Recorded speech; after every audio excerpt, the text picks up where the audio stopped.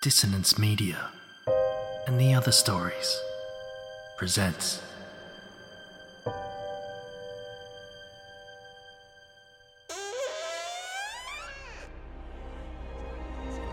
Step into the abyss of After the Gloaming, a gothic fiction podcast that delves into the depths of human emotion. Unyielding love, revenge, internal struggles, and restless souls await you in 9 haunting episodes, where dread, fear, and rare glimpses of eerie happiness linger. Dare to listen on your favourite podcatcher? After the Gloaming beckons. Search now, but beware. Innocence will be left behind.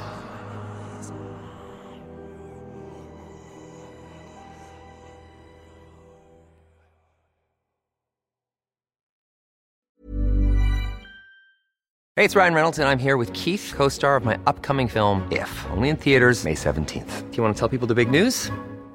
All right, I'll do it. Sign up now and you'll get unlimited for $15 a month and 6 months of Paramount Plus Essential Plan on us. MintMobile.com/switch. Upfront payment of $45 equivalent to $15 per month. Unlimited over 40 gigabytes per month. Face lower speeds. Videos at 480p. Active Mint customers by 531.24 get 6 months of Paramount Plus Essential Plan. Auto renews after 6 months. Offer ends May 31st, 2024. Separate Paramount Plus registration required. Terms and conditions apply if rated PG. Quality sleep is essential. That's why the Sleep Number Smart Bed is designed for your ever-evolving sleep needs. Need a bed that's firmer or softer on either side? Helps you sleep at a comfortable temperature? Sleep Number Smart Beds let you individualize your comfort, so you sleep better together. J.D. Power ranks Sleep Number number 1 in customer satisfaction with mattresses purchased in-store. And now, save 50% on the Sleep Number Limited Edition Smart Bed for a limited time. For J.D. Power 2023 award information, visit jdpower.com/awards. Only at a Sleep Number store or sleepnumber.com.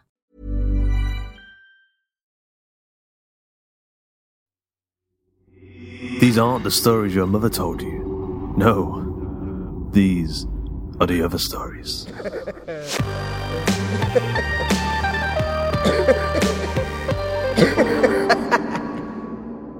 Fold, written by Matthew Stott, narrated by Ian McEwan. Abigail first saw the strange creature hiding behind the wheelie bins. It was small and spindly, with grey, damp flesh, and looked like something that might come darting out of a dank basement corner if you were to poke a stick into it. Fold, said Dad, laying down his cards with a sigh. You saw what, honey? Asked Mum, her eyes not leaving her own cards. I dunno, replied Abigail. Not exactly. It was sort of odd and disgusting.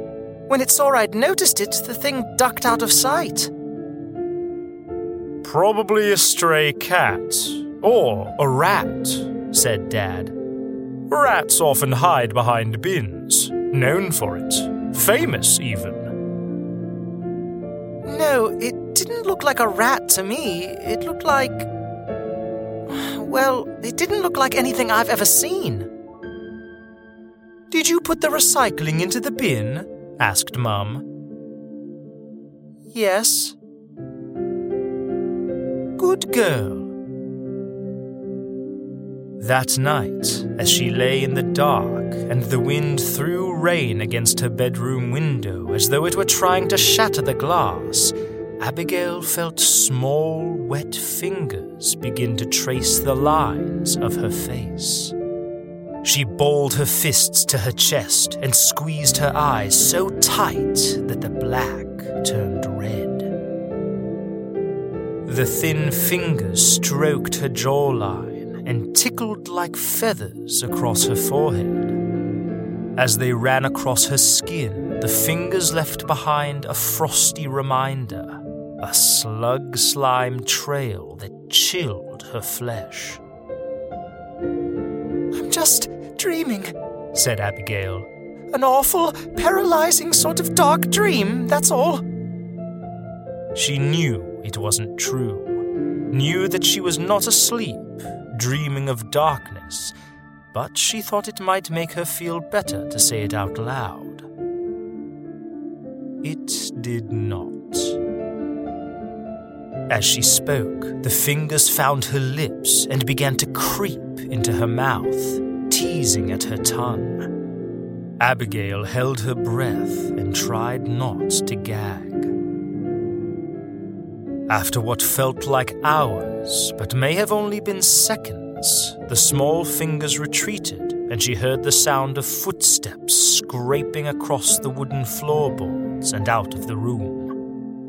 She counted to 753, then went to the bathroom to wash her face and swill her mouth.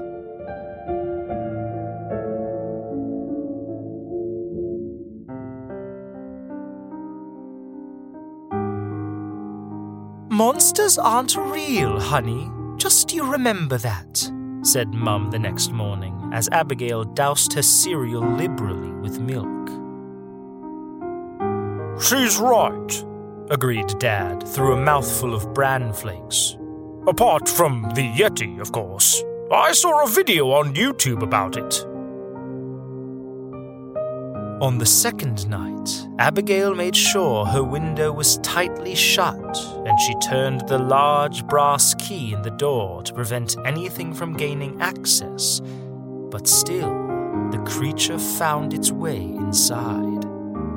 She shuddered in the inky black as the fingers began to snake through her hair, twisting and winding her locks. "Please, go away," she said with a stuttering whisper. "This is my room and my hair. Please, just go away." The fingers gripped tight and yanked, tearing out a chunk of her hair to have as its own. Abigail screamed and ran for the door, shaking the handle, confused for a moment as to why it refused to let her leave. Then she remembered, turned the key, threw open the door, and ran for her parents' bedroom. "Something entered your room and pulled some of your hair out?" asked Mum. Abigail nodded, blinking back a hot prickle of tears. "Even though you'd locked the door?" asked Dad, tapping a contemplative finger upon his chin. Abigail nodded once more. "Very strange, that is. Very strange. And odd, too." "Sounds like you had a nightmare to me, little one," said Mum, cradling Abigail in her warm arms. "I was about to say that," said Dad. "Very much like a nightmare. Rotten things, nightmares." There, never fear," said Mum, rocking Abigail back and forth. "Nightmares can't hurt you when you're awake." Abigail knew it was no good. Her parents were not going to believe her. And why should they? She may have been young, but even she knew that monsters weren't supposed to be real. She would need to provide evidence of some sort, and so she collected an old camera from her dad's office and began to carry it with her at all times. It was the next day, whilst walking through Carsters Wood on her way home from school, that Abigail would have her fourth encounter. The camera swung back and forth on its leather strap around Abigail's neck as she walked across a carpet of autumn leaves. Whilst she walked, she whistled a made-up tune to keep herself company. The creature was larger now, perhaps the size of a toddler, and its skin had more pink to its tone. It had the beginning of features, 2 hollows where eyes might be, a raw slit where you would expect a mouth. It crept from tree to tree, always a few meters behind her. Abigail stopped and turned, trying to pretend she was very brave and not at all scared. "What are you?" As she spoke, Abigail noticed with some amount of horror that the thing still had the hair it had ripped from her scalp gripped tightly between its fingers. It lifted the hair to its painful slit of a mouth and swallowed it down. As it swallowed, its back cracked and arched like a cat's, and its limbs began to somehow fold out and then stretch until they were out of all proportion to its still small torso.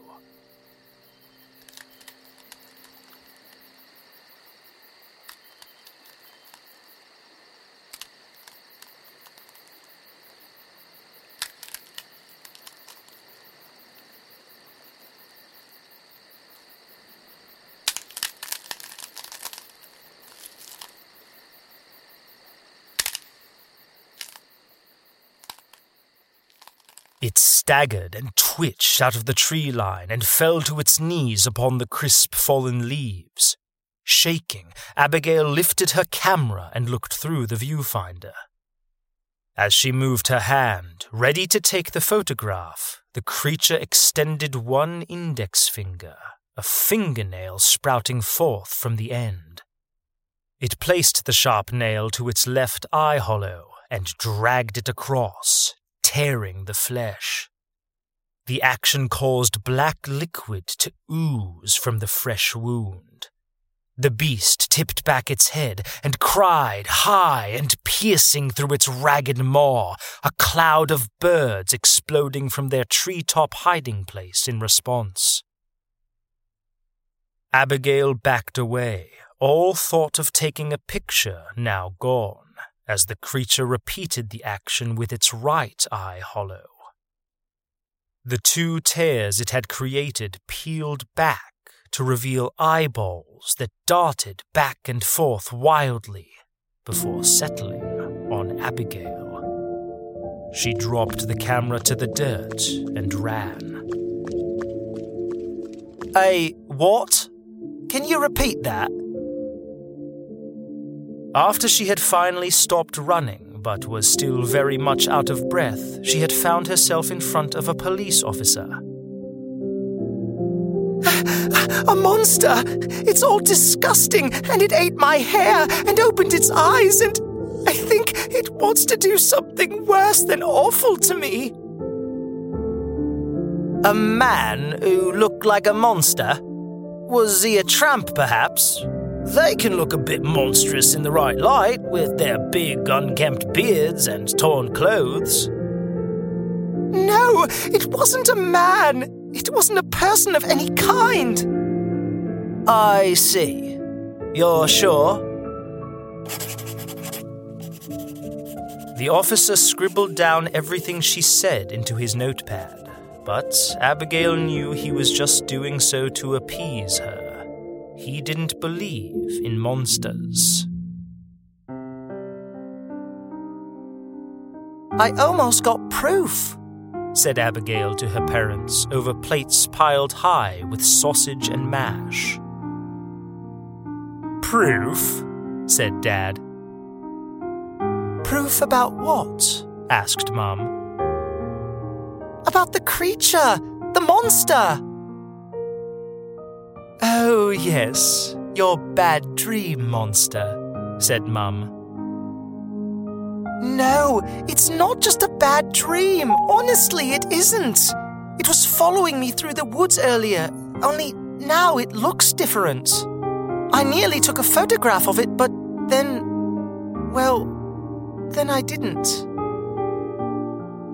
Her parents looked at each other and sighed.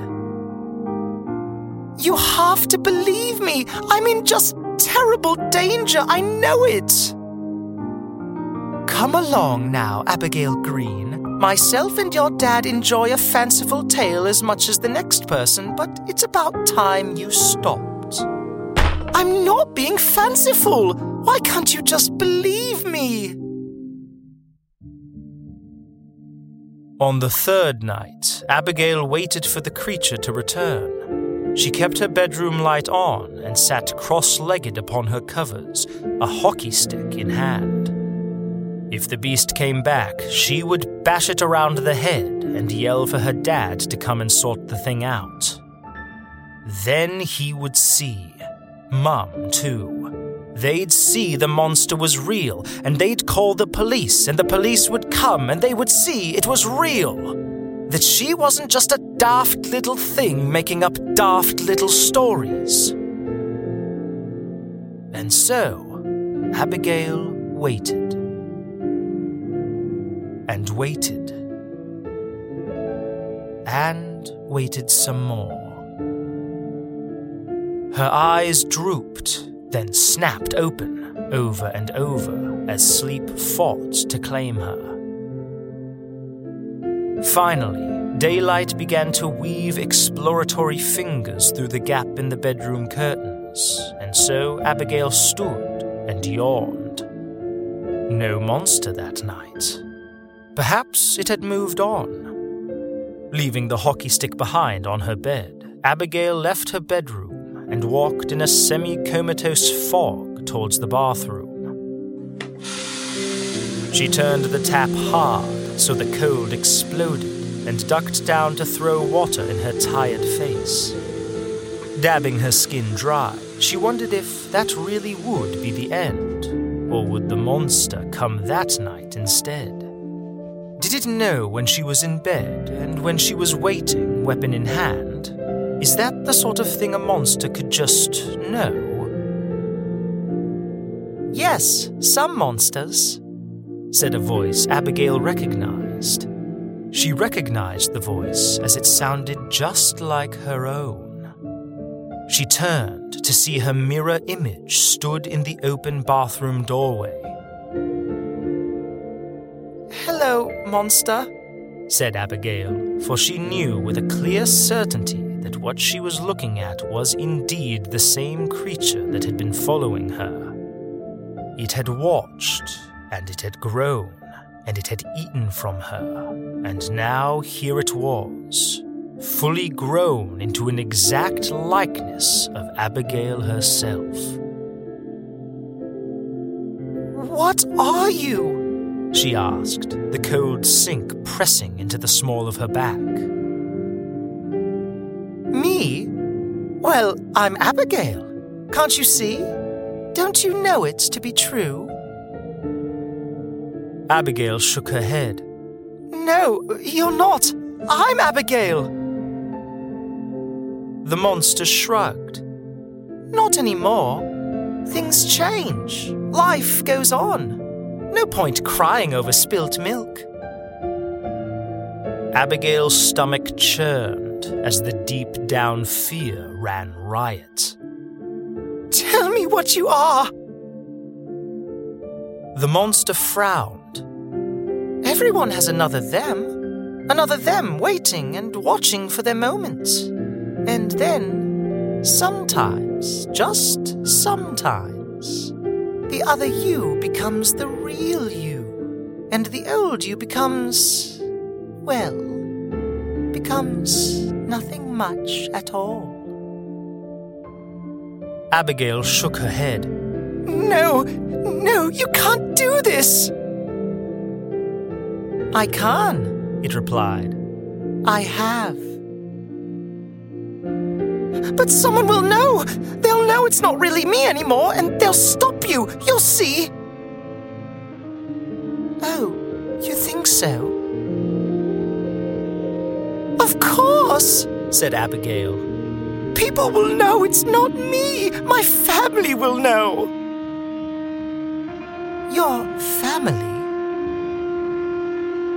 "Yes," said Abigail. "My family will know. They'll see, and they'll just know. They will." "Well, Honeybug," said Mum, stepping into the bathroom, "you didn't notice with me." "Nor, now I come to think of it, with me," said Dad, leaning in behind her. The world twisted, and Abigail feared she might fall through the floor. "I don't understand this. You're lying! You must be! Dad looked to the other Abigail and said a single word. Fold. Abigail looked for somewhere to run, somewhere to hide, but found neither. Please, don't, she said as the new her approached, hands outstretched. Hush now, said the monster, and then she took the old Abigail into her hands as though she weighed nothing, and folded once and twice, and then folded some more, over and over. Clean, neat folds, until there was nothing left to fold, and all that was left in the bathroom were Dad, Mum, and Abigail Green. The new Abigail Green. The only Abigail Green.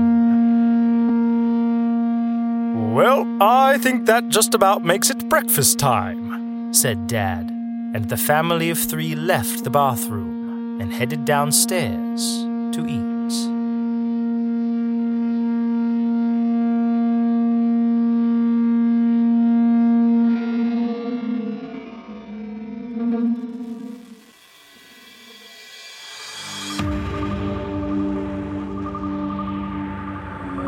I hope you enjoyed this episode of The Other Stories.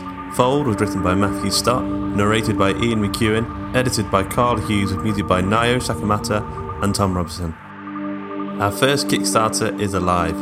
We're crowdfunding our first comic book about the post-apocalyptic luchador El Marvo, and you can grab the entire first issue for $1. If that's your kind of thing, go to www.hawkandcleaver.com/Kickstarter to be redirected. Also, if you're a fan of the show and you want to support the creators, then why not become a patron over at patreon.com/hawkandcleaver. You can support the show from as little as $1 a month. That's less than the price of a cup of coffee, and you'll get special ad-free early access to episodes, Q&As with the creators, and even a special bonus episode produced just for the patrons. Until next time.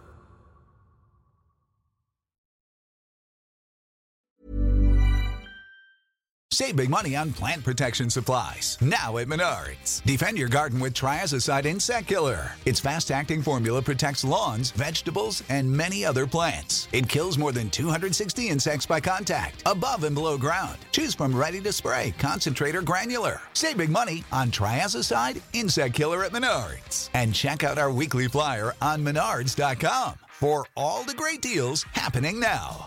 Save